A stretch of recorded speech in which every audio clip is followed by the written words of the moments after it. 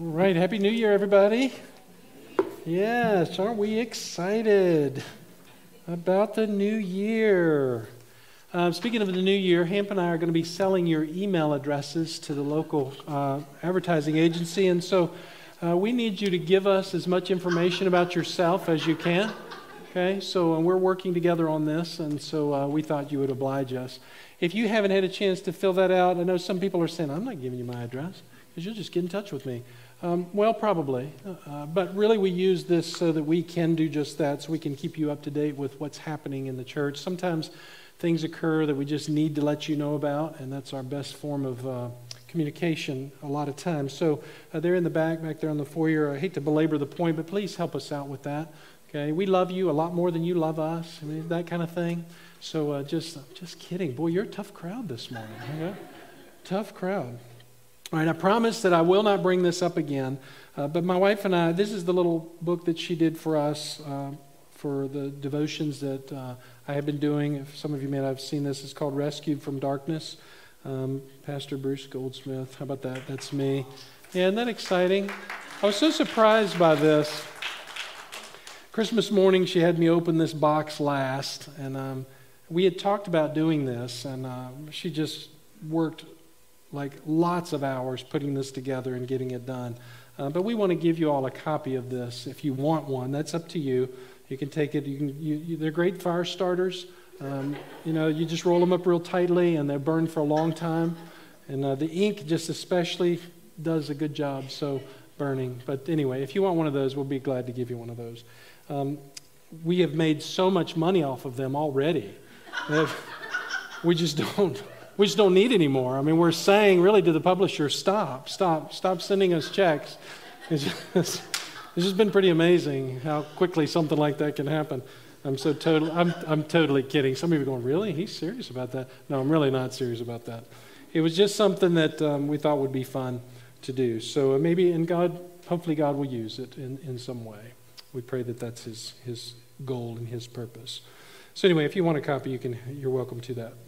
And by the way, thank you for those of you who've given to us cards, and I'm talking about our family, the gifts that you have, the pies, and just wonderful things. Somebody went out of their way, because they know that I have this allergies, and went out of their way to make a pie for me so I could eat it. And I just really appreciate that thoughtfulness. So thank you for all your kindness to us, and our heart goes out to you as well as we start this new year. And speaking of which, we want to get things kicked back into gear. And so DIA, our Disciples in Action, will be starting this Wednesday at 6:30. I'm not sure what Pastor Scott's going to be doing for the young couples, but I'm going to be going through a book by John MacArthur called 12 Unlikely Heroes. I have those books already on the way and some study guides. And so we'll be meeting for that. We'll be doing it on Zoom again for those of you that can't be with us. And so it'll still be the same number that we've used in the past, but we'll get that information out to you as well this week. But that's starting at 6:30 this Wednesday. And speaking of starting, Awana is kicking in gear this Wednesday night as well.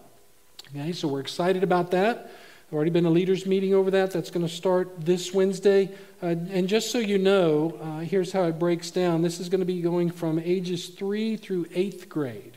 Adding a grade this year. Normally it stops at 7th, but we're going to take it through 8th grade this year. Cubbies are the 3 and 4-year-olds. They're so cute, those little guys. Sparks are 5-year-olds through 2nd grade, and the TNT group will be 3rd grade through 8th grade. Okay, so come join us if you have kids that need to learn the word of the Lord. Awana is a great, great way to do that. Be a wonderful thing to have them be a part of. For my family, Debbie and I, we want to say again, thank you for all that you've done, but we have been given a gift ourselves with a new granddaughter on New Year's Day. And so here she is. Yeah. She's so cute. Somebody saw her and said her cheeks are so fat. And they really are. This is little Maren, M-A-R-E-N, Maren Ruth Goldsmith. She was 8 pounds, 1 ounce. 21 inches long, 243-ish, something like that on New Year's Day. Was not the first baby born on New Year's Day, at least in the hospital, at least what we can find out. But anyway, it's good that she was born on New Year's Day because I can remember that date pretty easily. The others, all 3 of our sons and daughter-in-law's children are born in January. Isn't that amazing? Yeah, all of their birthdays in January. So anyway, we're excited about sharing her with you. We're anxious to be able to see her ourselves. All right, well, let's go to the Lord in prayer, and then we'll look at what the Lord has for us today. Father, we thank you for, just the joy and the blessing of gathering together. And Father, we need you in our lives today. We can't imagine doing this day without you. We've just so celebrated and had so much fun with the beauty of the sanctuary all decorated for Christmas and the candles and the joy of being together with one another. And now we've celebrated New Year, and now, quite honestly, it's tough getting through January and February. It just seems oftentimes it's kind of dull and dreary and cold, and there's just not a lot to look forward to in a human sense. And so I pray that today, as we listen to your word, that you will remind us that there's so much to look forward to, so much to be excited about, so much to be encouraged by, just simply belonging to you and being your children. So open our minds and our hearts as we hear you today, and just rejoice in what you've done. And so we pray this now in Jesus' name. Amen. All right, well, you might have been able to tell that I'm going to hold off one more week on getting back into Matthew. Next week, Lord willing, we will be in chapter 7 of Matthew. But before we do that, I wanted to just do what I was praying there, and that is give us all some encouragement as we begin to face 2021. I've tried to do this over the years on New Year's, the first Sunday of New Year's, and this would be no different. And so I just hope that what we talk about today will give you some things to focus on in light of all the changes that we've been experiencing over this last year. And, we're all ready to say goodbye to that. We're anxious. We're done with 2020. But still, there are a lot of uncertainties. We don't know what the new year is going to hold. We just don't. We don't know what tomorrow is going to hold. We've said that many times over. But when it happens to be the circumstances that we've been enduring, we really are just on the edge of our seats, kind of, so to speak. And so I hope that this will help us this morning. I want to use Peter's first letter for our instruction this morning, because Peter, and I'm going to give us the background in just a minute before we actually stand to read this. Some of you will know this historically, but some of you may not. And so I want to make sure we get the full context. I'd like to ask you this morning to be thinking about what it would have been like to be a person as a believer in the days when Peter wrote this letter. Okay? So just try to imagine yourself being there, because what Peter is writing against is a very difficult backdrop that people were in. I'm talking about Christians. And he's writing to them to help them learn how to live victoriously as Christians, as God's people, in the midst of a very difficult time and a very ungodly time. And so to me, it's very timely for us as we see our world changing rapidly, becoming more and more ungodly in so many ways. It's tough for us as Christians to know how to live, and it can be very discouraging. And so Peter, like many of the other writers, will write first theological truth. That's what he's going to do today. And then they talk about how to live out that theological truth in practical ways. Now, we're not going to get to those practical ways, so my plan is to, if you're interested, to follow in the devotions, is to cover a lot of those as we go forward in the devotions beginning tomorrow. So we won't get to those today. I just want to cover the theological truth that Peter opens this letter with. Okay? So put that in your mind just for a minute. But now let's talk about what he's writing against, what the backdrop is. In my opinion, if I were living in the day that Peter wrote this, I would think that there would have been no greater challenge to be a Christian than in this day. I mean, it was a horrific time. Again, some of you know this, but let me reiterate this. It was a time when Rome was an absolute powerhouse in the world. So a huge power player in the realm of the world. Nero was the emperor. Not only was he the human emperor, but in the minds of the Romans, who believed in many, many gods, they actually elevated him to a status of deity. Okay? So in their minds, he was not just a man, but he was a God-man. Interesting that Satan would do that in the minds of people, right? Because there is only truly one God-man, the man-God, the God-man, Jesus Christ, right? But to the people, Nero was this person. He had absolute power and control over them economically, developmentally, and especially spiritually. And so one of the things that Nero had in his heart and mind was to build. He loved to build. And so history tells us that he did just that. He built much of Rome, and he continually built until there was no more room for him to build. And so what he did was he set fire to Rome. But when he set fire, it wasn't just like a little house fire. This was a monstrous, consuming blaze that did great destruction. I mean, it just wreaked havoc on businesses. Imagine yourself now. You're a business person, so just put yourself there. Your business is now gone. The places that you called worship places, the idols of your home were gone because your house was burned. All of your livelihood that you knew to be true and what you lived in was now gone for many of the people. And don't forget, many of your relatives, close relatives, extended relatives, friends, family were gone because they had died in the fires. It was a terrible time for Rome. Now, the people knew that Nero had this insatiable desire to build. So they started figuring that Nero probably did this. Well, Nero gets wind of all of that, and he decides, well, I can't have the people thinking I'm the problem, and so he turns to the Christians. And he blames the Christians. And the reason he did that is because he knew that the city of Rome already had this chip on their shoulder about the Christians. I mean, those were the people that caused the most problems for them. They were the ones who would not worship the idols. They would not bow and worship to Nero as the supreme leader, much less the spiritual leader. They weren't going to do that. And so what better group of people to abuse, really, than the Christians? And again, beyond that, these were the people who were favored by the various religious classes, like the Jews, the people there. They weren't necessarily the same belief system, of course, we know that, between Christians and Jews, but yet Rome had a real problem with the Jews. And you know that. And in fact, it would come in 70 AD where Rome would completely annihilate all of the the Jewish people living there and completely destroy all of the priests and destroy the temple. And so it was easy to turn on these people who were the followers of also the Christ, the one that Rome had to deal with then as well, who was put on the cross as a criminal.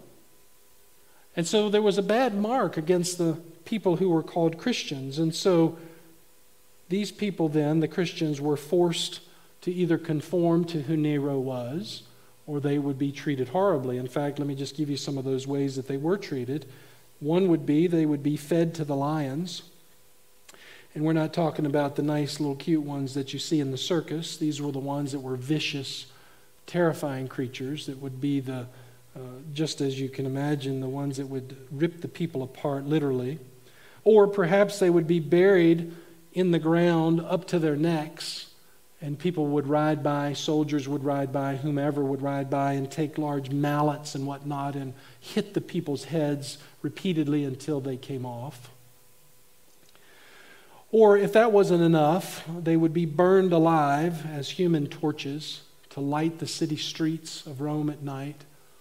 Or even as sport for Nero, they would be used as the torches for his parties, literally covered in oil and set on fire. Many were covered with boiling oil and burned alive that way. Or some would even be covered with animal skins and fed to wild dogs as food. And you can imagine in those days that wasn't just little Petey and Sparky, but that was a dog that had not been fed for probably a long time. And so as a result of all that treatment, these people fled for their lives. They tried to get out of Rome and leave the tyranny of Nero as quickly as they possibly could, because they were believers in the Christ and knew that that would be something that would be waiting for them if they didn't get out of the city and get away from there. And so Peter writes this letter.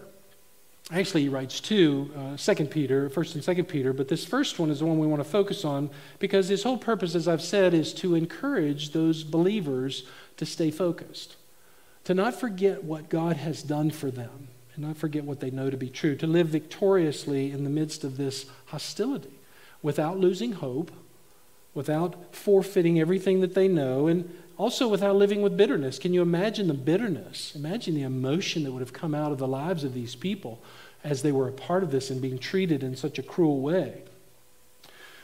And so Peter writes this, encouraging them to obey all that God has commanded them, but also to look for his second coming. And that becomes really the balance of the latter part of the chapters. But I just want to focus on chapter 1 and some thoughts there for this morning. And so let's stand up as we read this together, as you hear me read it, and you read along with me silently.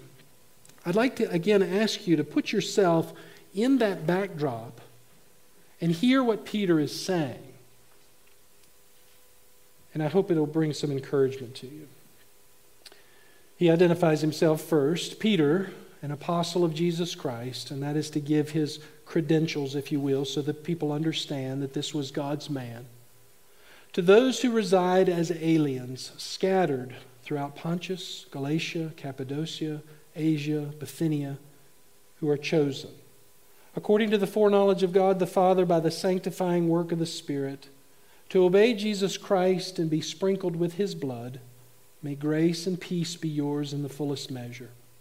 Blessed be the God and Father of our Lord Jesus Christ, who according to his mercy has caused us to be born again to a living hope through the resurrection of Jesus Christ from the dead, to obtain an inheritance which is imperishable and undefiled and will not fade away, reserved in heaven for you, who are protected by the power of God, through faith for a salvation ready to be revealed in the last time.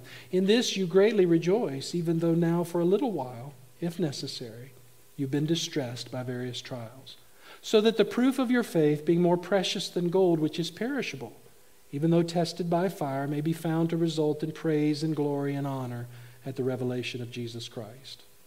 Now jump with me down to verse 13. Therefore prepare your minds for action. Keep sober in spirit. Fix your hope completely on the grace to be brought to you at the revelation of Jesus Christ. As obedient children, do not be conformed to the former lusts which were yours in your ignorance. But like the Holy One who called you, be holy yourselves also in all your behavior, because it is written, you shall be holy, for I am holy. Amen. All right, you may be seated. Now, as I was mentioning, there's so much in this letter. I was going through so much, and I have so much material that I was putting together. It's just not going to be possible to cover it all today by any stretch. So we'll deal with some of these more practical details in the days ahead in the devotional times if you want to read those. But basically what Peter's doing in his brief introduction here is to encourage the people who are under what we were just talking about and to remind them what God has done for them.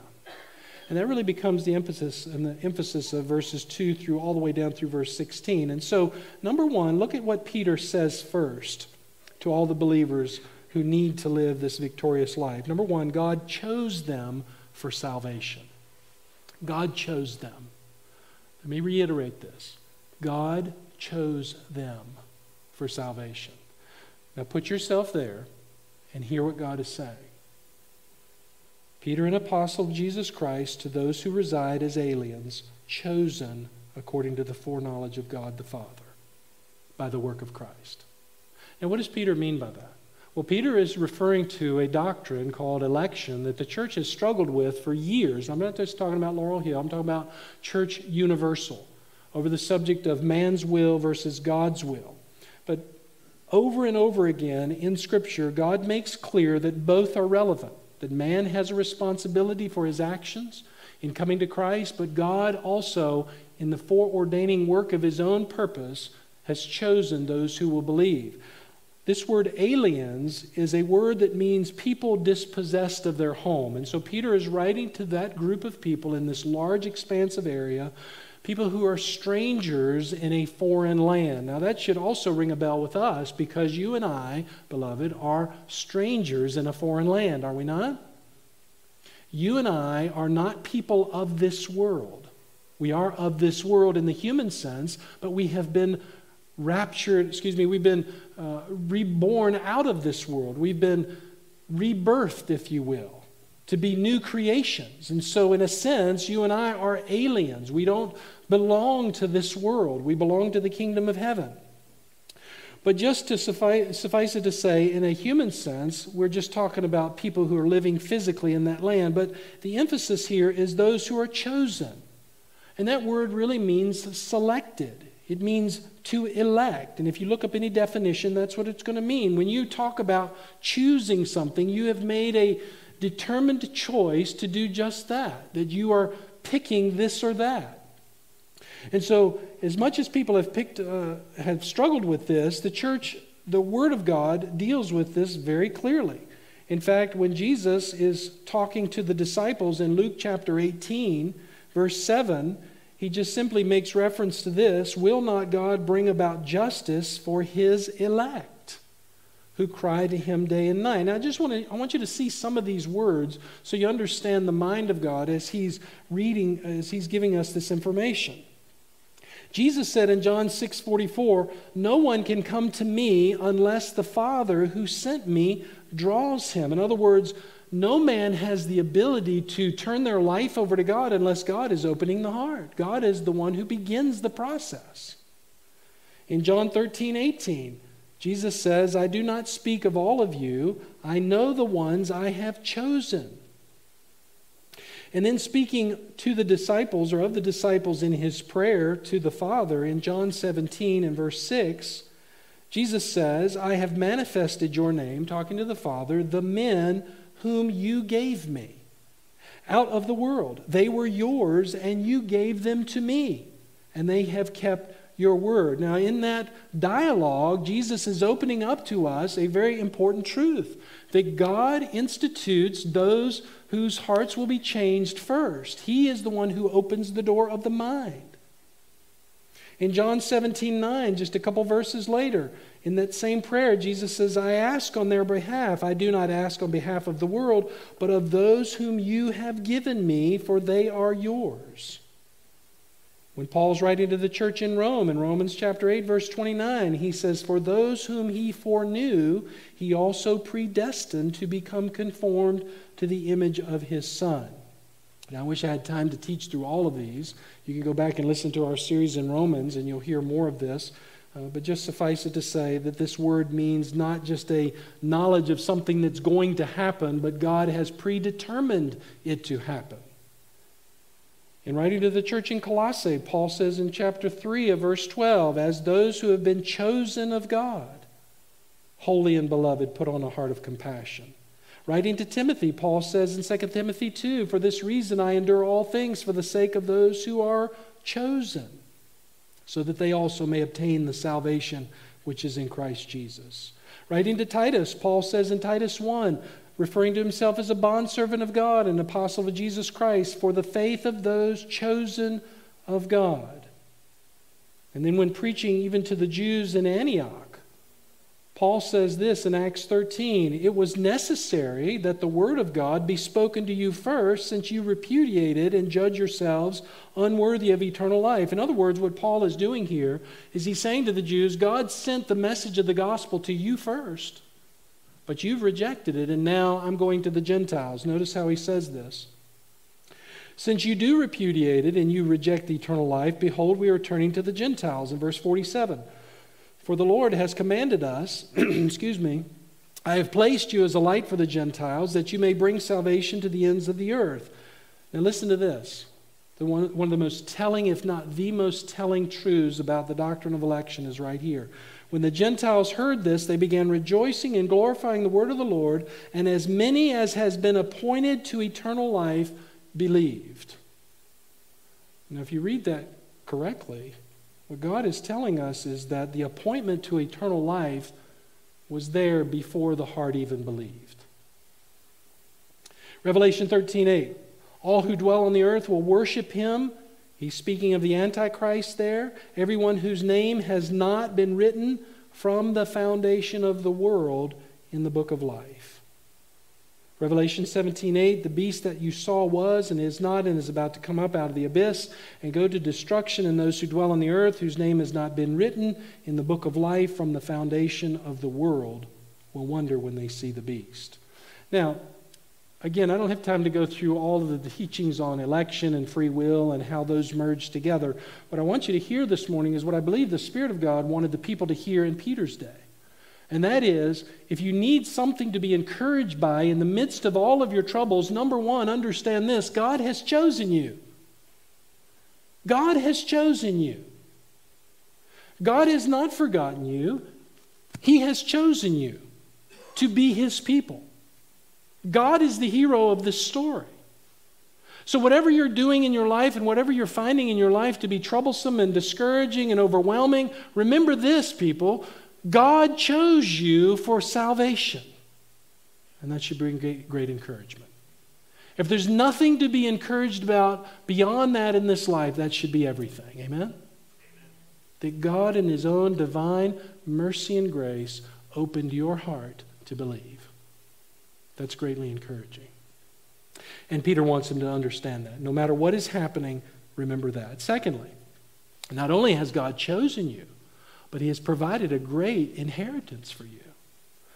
Now, I know something about inheritances, not because I knew a lot about inheritances, but because it's become more personal to me. As my mother passed away, there were some things that were left to me and to my brother and sister and to our families. As Dad's passed away, I know more about that, and inheritances are wonderful in and of themselves. In fact, Dad left to me his truck, and I'm a truck guy, and I thought that was pretty cool. He has a 2004 Chevy Silverado that only had about 160,000 miles on it. And I was telling the early service, ladies, forgive me, some of you are great mechanics and you'll understand what I'm talking about. Some of you could care less about this. But guys, you look at the tailpipe and there's not a bit of black in that tailpipe. You know what that tells you? That's a good motor, right? But here's the thing. When Dad bought it in 2004 as a brand new truck, it was really cool, and Dad did a great job taking care of it. But over the years, and it's been quite a few years now, it's beginning to deteriorate. And the point is that everything, no matter what it is in this life, deteriorates, right? I mean, I hate to tell you, but you don't look as good as you used to look. I mean, I look at you every Sunday. I know where you look like. I know the days you look good and the days you don't look so good. And you're saying, yeah, I'm saying the same thing about you, preacher. Right? You don't look so good yourself. So the point is that everything in this earth is corrupted by sin, which is the way all things are. Everything goes that way. But Peter is saying this, because of what God has done through Christ, we have an inheritance that's never going to fade away. Isn't that what he said? It's never going to go away. Look at verse 4. It is an inheritance which is imperishable, and it's undefiled and will not fade away. Imperishable means it cannot be corrupted. There's nothing about what God has as your inheritance He's left for you or is giving to you that will ever be corrupted. Meaning we have been given one of the greatest, if not the greatest treasure, not only in salvation, but of all the riches of the kingdom. And you see that in verses 3 and 4, if you go on and read that. And it'll never decay. It'll never end. And so Peter's message to these dear saints is, listen, don't worry about what you don't have in this life. It really has nothing to do with anything. Certainly they're blessings. Certainly they're joyful things. And yes, we should take them very seriously. But don't worry about what you can't keep. Don't worry about the things that are not going to have any eternal meaning. Fix your eyes on the eternal inheritance of this life and the life to come. Don't be distracted by the things around you. Keep your mind on heavenly realities, not on the temporary things. And listen, if I could just say anything as a counseling statement would be, this is the key to a successful life right here. When you and I find our days in darkness and depression and the feelings of, oh, woe is me kind of thing, and I'm not making light of that at all, I think what we really need to do in a very practical way is change our thinking and remember what God has promised us. This life is going to be going away, and we'll see that in just a second because Peter brings it up. But you and I, as God's people, have been given an inheritance that's never going to go away. The day is always going to be sunny. As we come in here this morning and it's kind of gloomy outside and it's January and the holidays are past and our loved ones have gone to their own places and we're saddened by the fact that we're now just going to have to live Monday through Friday again kind of a thing, we're to remember that, no, listen, there's a great eternity waiting for us. Don't get your eyes so caught up in this life that you forget about what God has done for you in eternity. And again, I really believe that that is the key to living a very productive and a healthy life emotionally, is being able to remember these things at the times that we need to remember them. Now, this is really cool. Watch this, what Peter says. Not only were we given salvation and given this great inheritance, but he says in verse 4 and 5, it's reserved and protected.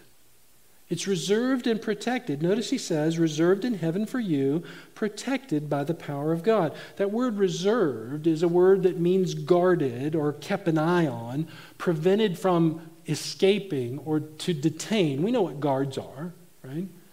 We know that guards are put in place to do just what this word is referring to, is to keep someone or something from being removed from where it's supposed to be. And so Peter says your inheritance is being detained in heaven for you. It's being guarded there. But watch this. He says it's being protected, which means that the word protected is a word for a watcher in advance. In other words, the person is there. This is not just talking about being guarded, but this is the guard themselves, the sentinel. So we have this heavenly treasure reserved for us, but it's also being guarded, meaning that there is a place, a fortress, if you will, reserved in heaven for you. And it's protected by, get this, by whom? By God. By God. And we had a gentleman in the early service who had spent time as a prison guard, and I was kind of using him as an illustration. And I was reminding us that a prison guard has a lot of power in certain ways, but they don't have power to keep everything under their control. But what Peter is saying here, and this would have really struck a chord with the people in the day of Nero, because he was the supreme leader. Nobody could do anything without Nero's approval. In fact, people would go to their death at his word. And so Peter turns that around through the power of the Spirit, and he says, no, you want to know who the real leader is? It's God himself. And as much as Nero has robbed you of your inheritances here on earth, God is preserving for you an inheritance that will never fade away, and God himself is the guard. Yes, amen. Praise his name for that. So to think anyone is going to break in and steal your inheritance in a heavenly sense is ridiculous. It can't be lost. What you have been given to you is eternal. It can't be forfeited. And that's unfortunately unlike some people believe and some people teach, is that you can lose your salvation. Folks, listen. I don't mean to be unkind, but that is one of the worst atrocities against God that could ever be made, is to say that one of his children could lose their salvation. Now listen, when you're born again, you stay born again. You don't lose your place in the family of God. You're secure. Notice this. He goes on to refer, and I've already mentioned this, but the power of God, not only are we guarded by God, our inheritance guarded by God, but it is through his power. That word is might or strength. How much power do you think God has to protect what he has given to us? An infinite amount of power, right? We look at just his ability. He is omniscient. He's omnipotent. He is sovereign over the affairs of the entire world and universe. How can he not keep us secure? Much less keep our treasure secure. And nobody can disqualify him from his role. And that's why Jesus says to us in John 10, my sheep hear my voice, I know them and they follow me, and I give them eternal life and they'll never perish. And no one's going to snatch them out of my hand. My Father who has given them to me is greater than all, and no one is able to snatch them out of my Father's hand. I can only imagine in the moments that these people were living in, that there were times when they saw their loved ones literally obliterated at the hands of the Romans, their lives snuffed out, and wondering what would happen to them and how are they going to be able to just keep themselves together. And so Peter just reminds them of what they should already know, that God has you secure. No matter what happens in this life, you are secure with him. And so we need to remember that. Fourthly, Peter says to them, God has determined that your difficulties will be temporary. And boy, I really like that. You know, there are a lot of things in this life we want to go on forever. But to know that our difficulties are temporary is an incredible thing. one of the hardest things in the world to do, I find, is to keep my chin up and be encouraged when things are not going so well. I mean, some of us wear our emotions on our sleeves, right? We just struggle with the things that go wrong. We've all experienced those kind of situations, things that cause us to be very discouraged, very disappointed with the way life is and how life is turning out, even depressed. There are a lot of people who struggle. You may be here this morning like that struggle with depression. Usually, however, it's because of something that we have done. Usually. When we're upset about something, it's because of something we're not in control of. Something that has gone in a direction that we didn't want it to go in. And so we don't understand how to bring it back together, and we don't understand how to fix it the way we want to fix it, and so we get discouraged, we get disappointed and depressed because it's just not the way that it was once meant to be. And maybe it was something we said, maybe it was something we did, maybe it was something we didn't say, maybe it was something we didn't act upon and we should have, or whatever the subject might be. We realize that we're the problem. But what about when we're the problems for doing something that's right? In other words, those times where you stand up and either verbalize or act upon something because you know that's just the right thing to do, and you're criticized for it. That's a different scenario, and that's where the people found themselves in Peter's day. Each of us who've been walking with the Lord probably can identify with some time like that where we've stood up for some particular point or some particular issue and felt intimidated, felt nervous by it, uncertain about how we should approach the situation. Maybe we didn't do it when we should have, and all of that.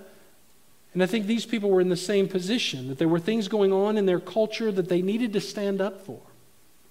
And when they professed the name of Jesus, their lives were taken from them in sport, as we were talking about historically. You know, there's something about standing for Jesus that the world just doesn't like, right?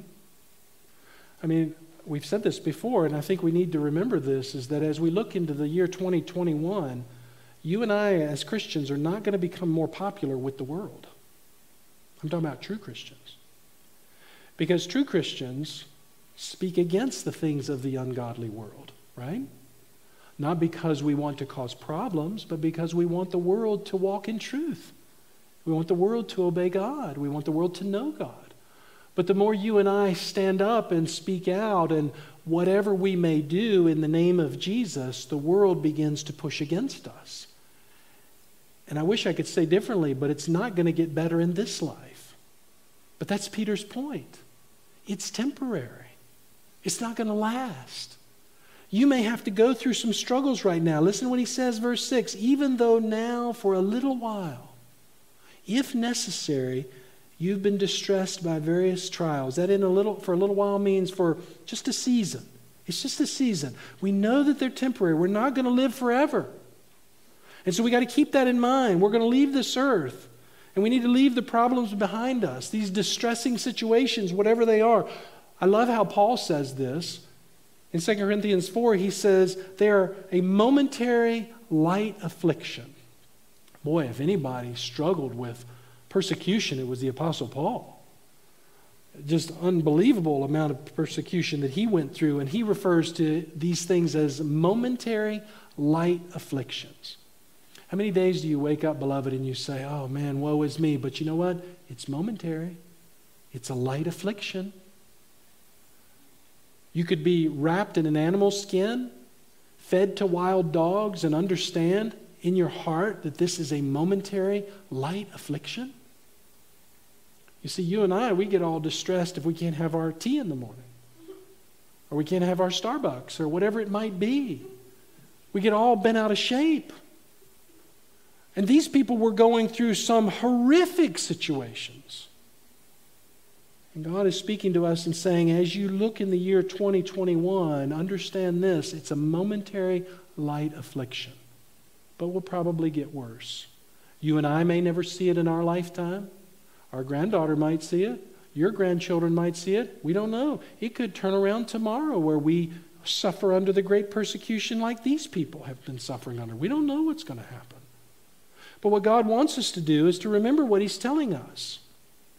Remember, everything in this life is going to be over one day. That boss is going to be gone one day. right? Those neighbors that you can't get along with are going to be gone one day. That bad job is going to be gone one day. The bad relationships are going to be gone one day. And get this, COVID-19 is going to be gone one day, right? It's a temporary light affliction, according to what the Apostle Paul says and what Peter's saying here. But you know what's going to last forever? The word of the Lord.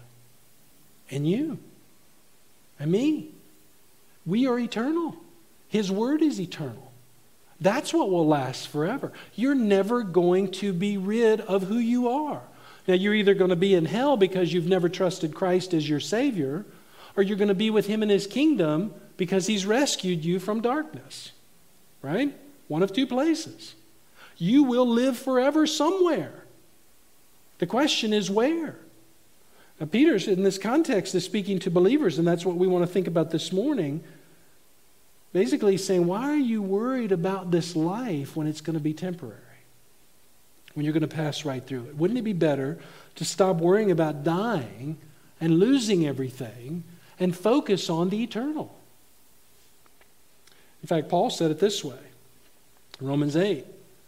I consider, talking about himself, that the sufferings of this present time are not worthy to be compared with the glory that is to be revealed to us. You know what Paul said also? He said when the church wanted him to stick around, he says, you know what, it's far better for me personally to go on and be with Jesus.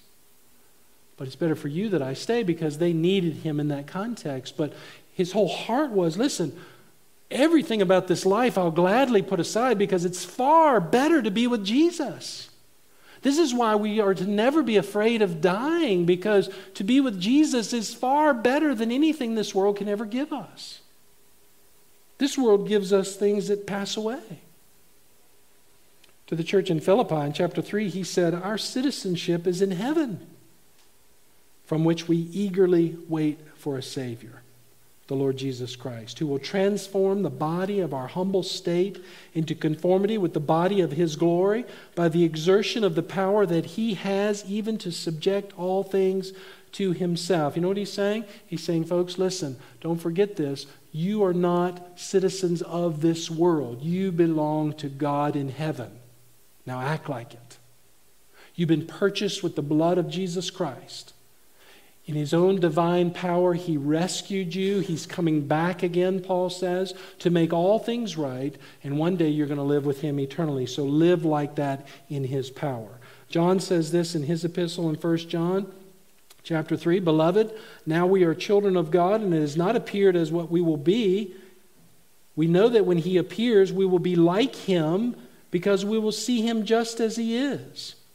Now, John didn't know exactly what that meant, but whatever it is, it's going to be really close to being like Jesus in His image or His nature. And I don't know what that's going to be like. We've never been that way before.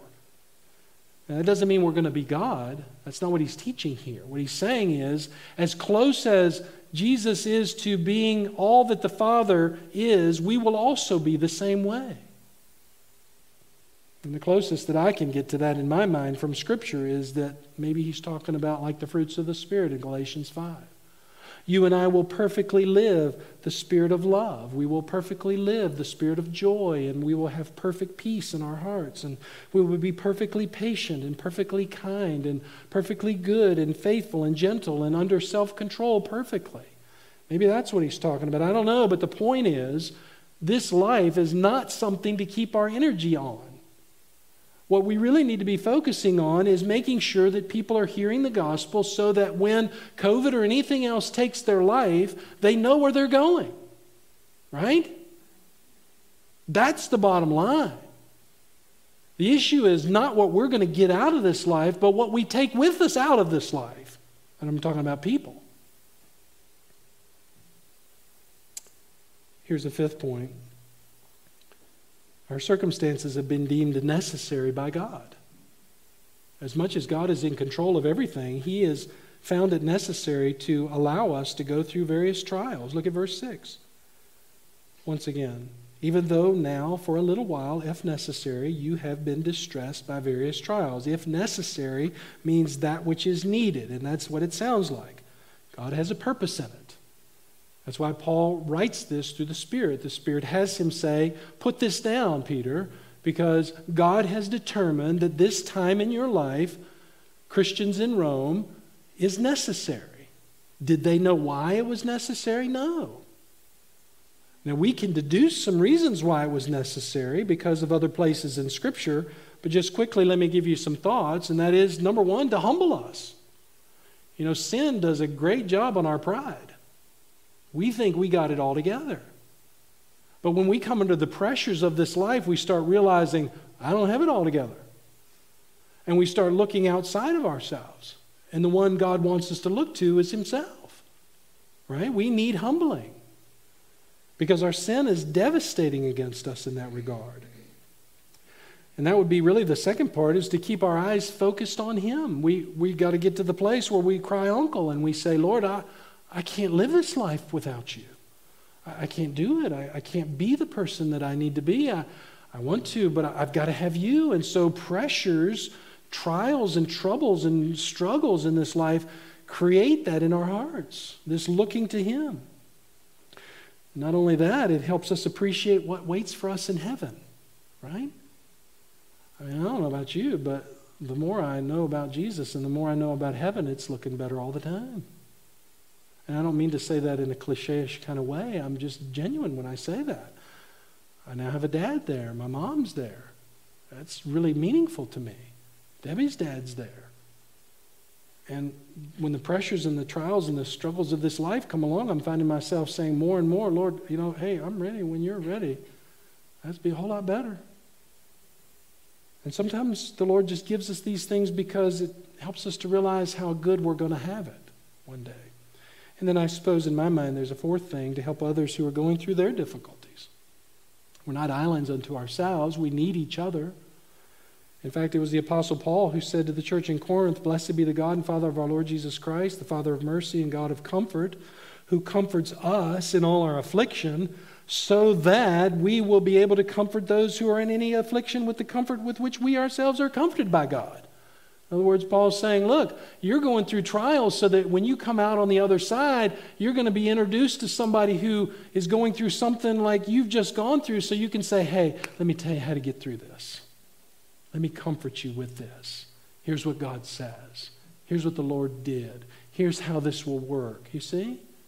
And so we have some reasons in Scripture that God gives to us. Other than that, we don't know necessarily, other than God is making us more like Himself. And you say, okay, well, that's great. I can live with that. I understand what you're saying, but do they have to be so painful?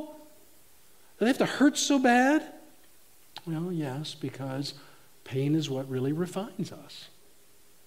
I mean, there's just no purging away of the flesh without pain. Again, because we hold on tightly to that which we love.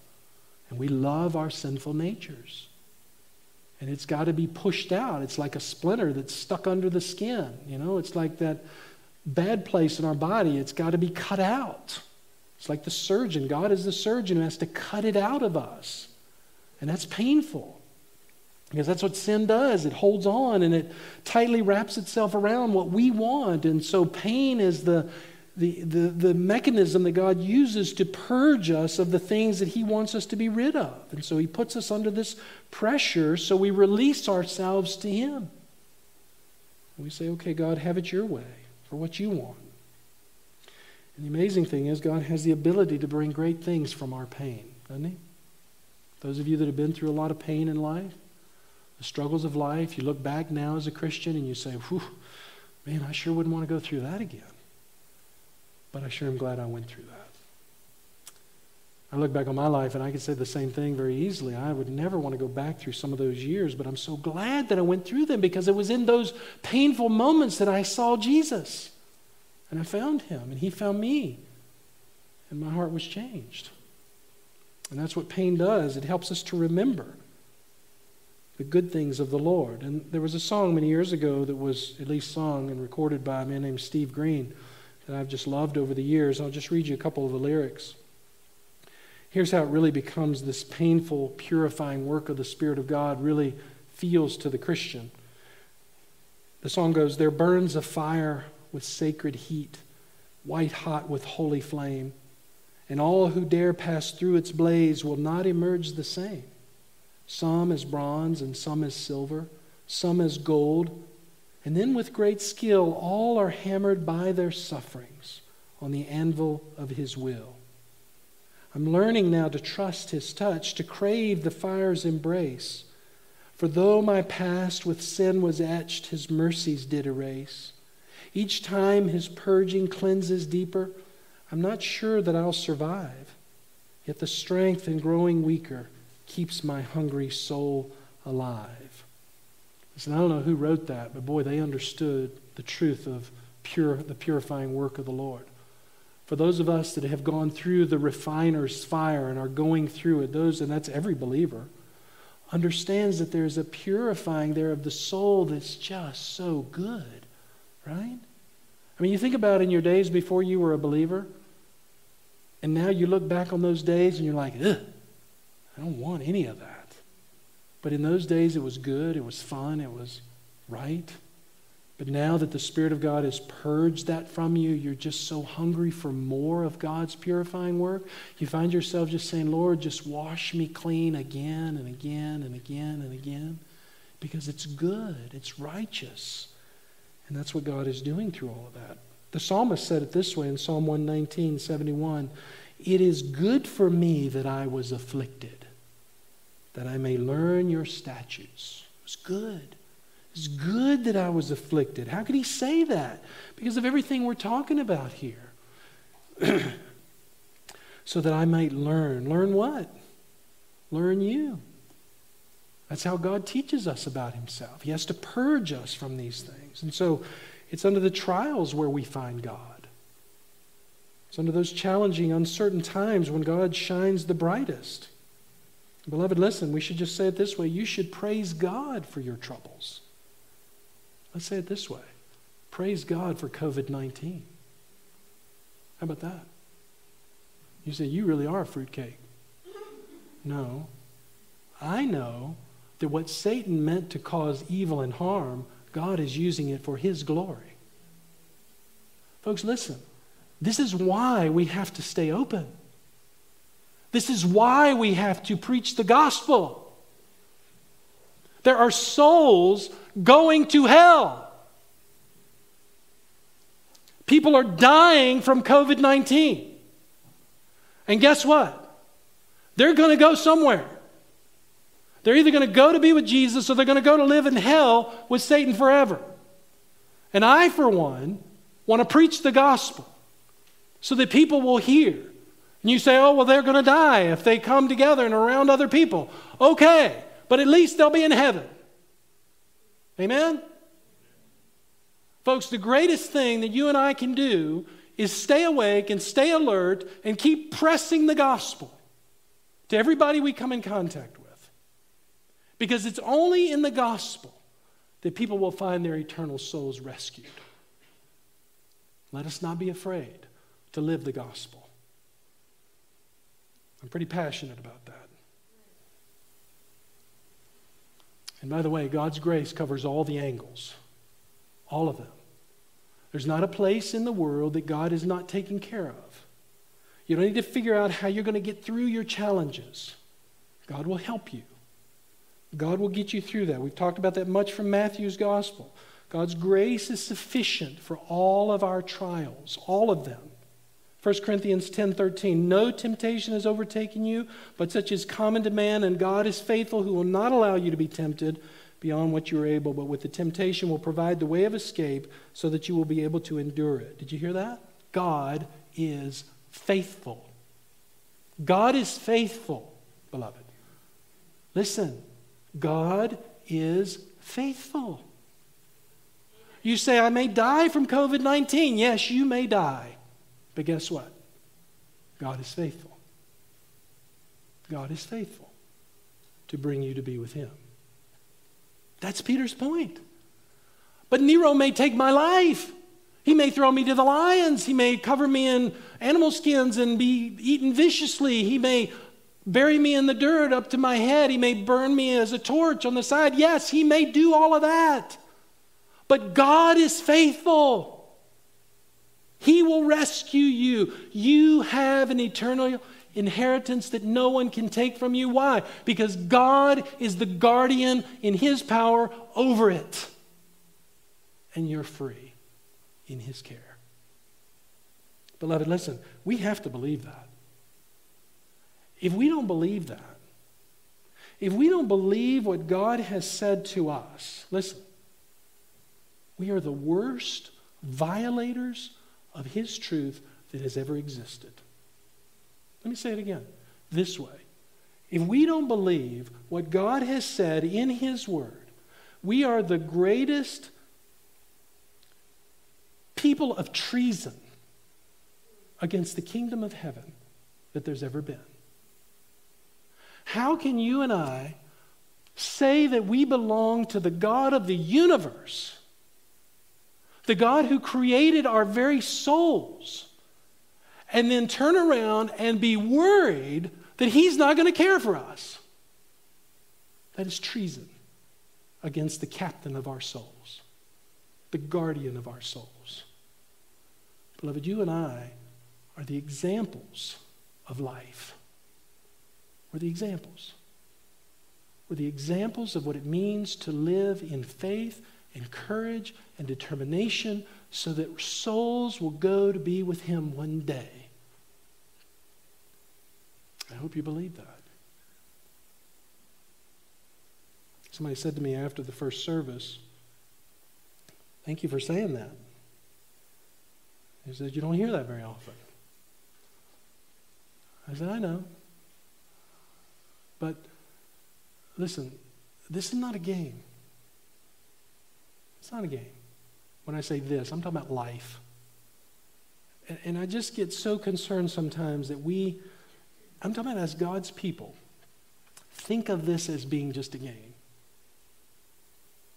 And we prove it by the way that we say things in life and then turn around and live a different way. We prove it. Every time we get worried about something, every time we make excuses about something, we prove we don't really believe. And that's treason. It's not only heresy, it's treason. It is treason against the King of the universe. Beloved, that's not a good place to be. That's not a good place to be. Peter's saying, listen, yes, horrible time. Horrible time. You may be fed to the lions. But God chose you. You have a great inheritance. It's never going to be taken away from you. You're in a good place. Right? Do you hear him? Do you hear God saying that? Listen, we need to go out of this place and we need to live for God, knowing that we're safe. Stop being afraid. Stop living in the fear of what the unknown is. And just let God have His way. We're precious to Him. Listen to what Peter says here in verse 7. So that the proof of your faith, being more precious than gold, which is perishable, by the way, even though tested by fire, may be found to result in praise and glory and honor at the revelation of Jesus Christ. You know what he's saying? He's saying this: your faith, this little thing that we put so little confidence in, is precious to our Father. It's precious. And that's why Jesus said, you cannot come to me without it. Right? You cannot please the Father without faith. It is precious to Him. And get this, as he finishes that verse, he's saying to us, there's coming a day where God will honor you because of your faith. He's going to honor you. Let me read you a couple verses here, if I can find them. 2 Timothy 4:8. In the future, Paul says, there's laid up for me the crown of righteousness, which the Lord, the righteous judge, will award to me on that day. You hear that? There's coming a day where God is, Paul's saying, God is going to give me an award. He's going to honor me, and not only me, but also to all who have loved His appearing. There's coming a day where you and I are going to stand before God, and He's going to present to us whatever this looks like from His own heart, because we believed Him by faith, and we're precious to Him. Jesus told the same thing back in Luke chapter 12. We read something similar to this in the earlier part of the chapter, but listen to this.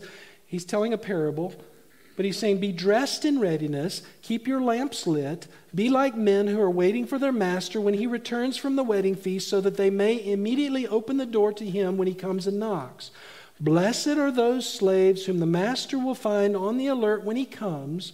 Truly I say to you that he will gird himself to serve. He will gird himself to serve and have them recline at the table and will come up and wait on them. What does that mean? I don't know what that means. Other than what the Lord is saying to here is that the Lord Jesus one day is going to come and honor us. Now tell me that's not humbling. Why? Because we obeyed. We followed him. Even into the midst of the lion's mouth, we followed him. And don't we have example after example after example of men and women who did just that? And yes, they lost their lives. Remember, Jesus said to the Pharisees, which of the prophets have you not killed? Right?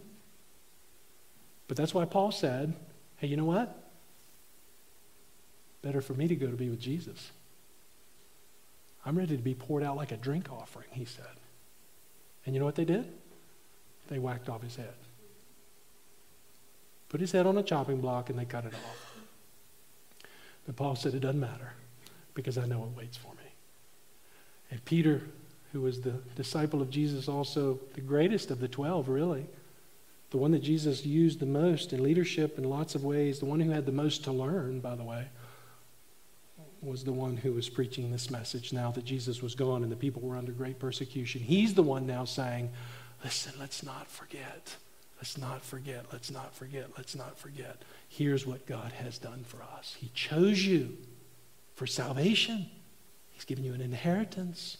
It will never pass away. How do I know that? Because God is the guardian of it. And one day he's going to honor us when we're there with him. Praise his name. Can we just say hallelujah to that? All right. Let's close in prayer. Father,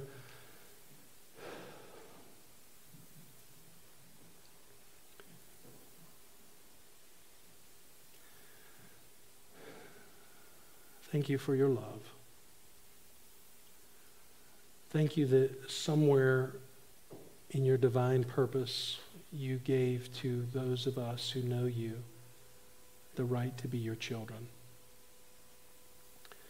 Lord, we are facing very uncertain days. There's a lot in our humanness to be worried about and fearful of. We hear the legislatures making decisions that make no sense. We hear of things in our world that make no sense, and things can be very scary. And so, Father, I think as we are staring down the year 2021, having come through the year that we just came through, we have only you to turn to. And when we find you there, we realize that there was really no other reason but to turn to you anyway, and to just live our lives under your care. Lord, my voice is just the voice of a human. I'm just a man. I'm nothing. But your power works in the hearts of people so that they know and see their sinfulness and understand that they need to be rescued.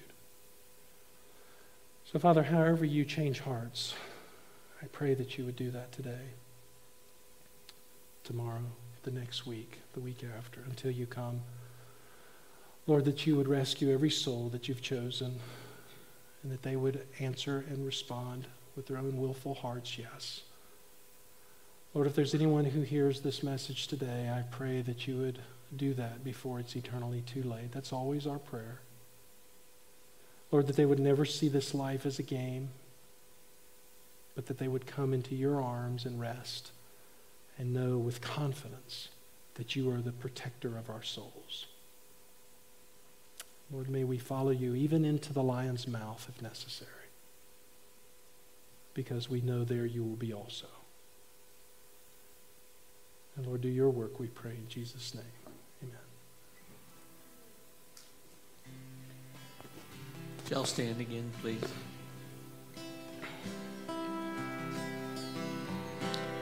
When upon life's billows you are tempest tossed, when you are discouraged thinking all is lost, count your many blessings, name them one by one, and it will surprise you what the Lord hath done. Count your blessings, name them one by one. Count your blessings, see what God hath done. Count your blessings, name them one by one. Count your many blessings, see what God hath done. So amid the conflict, whether great or small, do not be discouraged, God is over all. Count your many blessings, angels will attend, help and comfort give you to your journey's end. Count your blessings, name them one by one. Count your blessings, see what God hath done. Count your blessings, name them one by one. Count your many blessings, see what God hath done. Heavenly Father, we just thank you for the blessings that you give us, Lord. Help us, just remind us to count all the ones that you give us each and every day, that especially that we take for granted. But most of all, Lord, we just thank you for the blessing of your Son, Jesus, who came and died for us so that one day we will be with you. It's in his name I pray. Amen.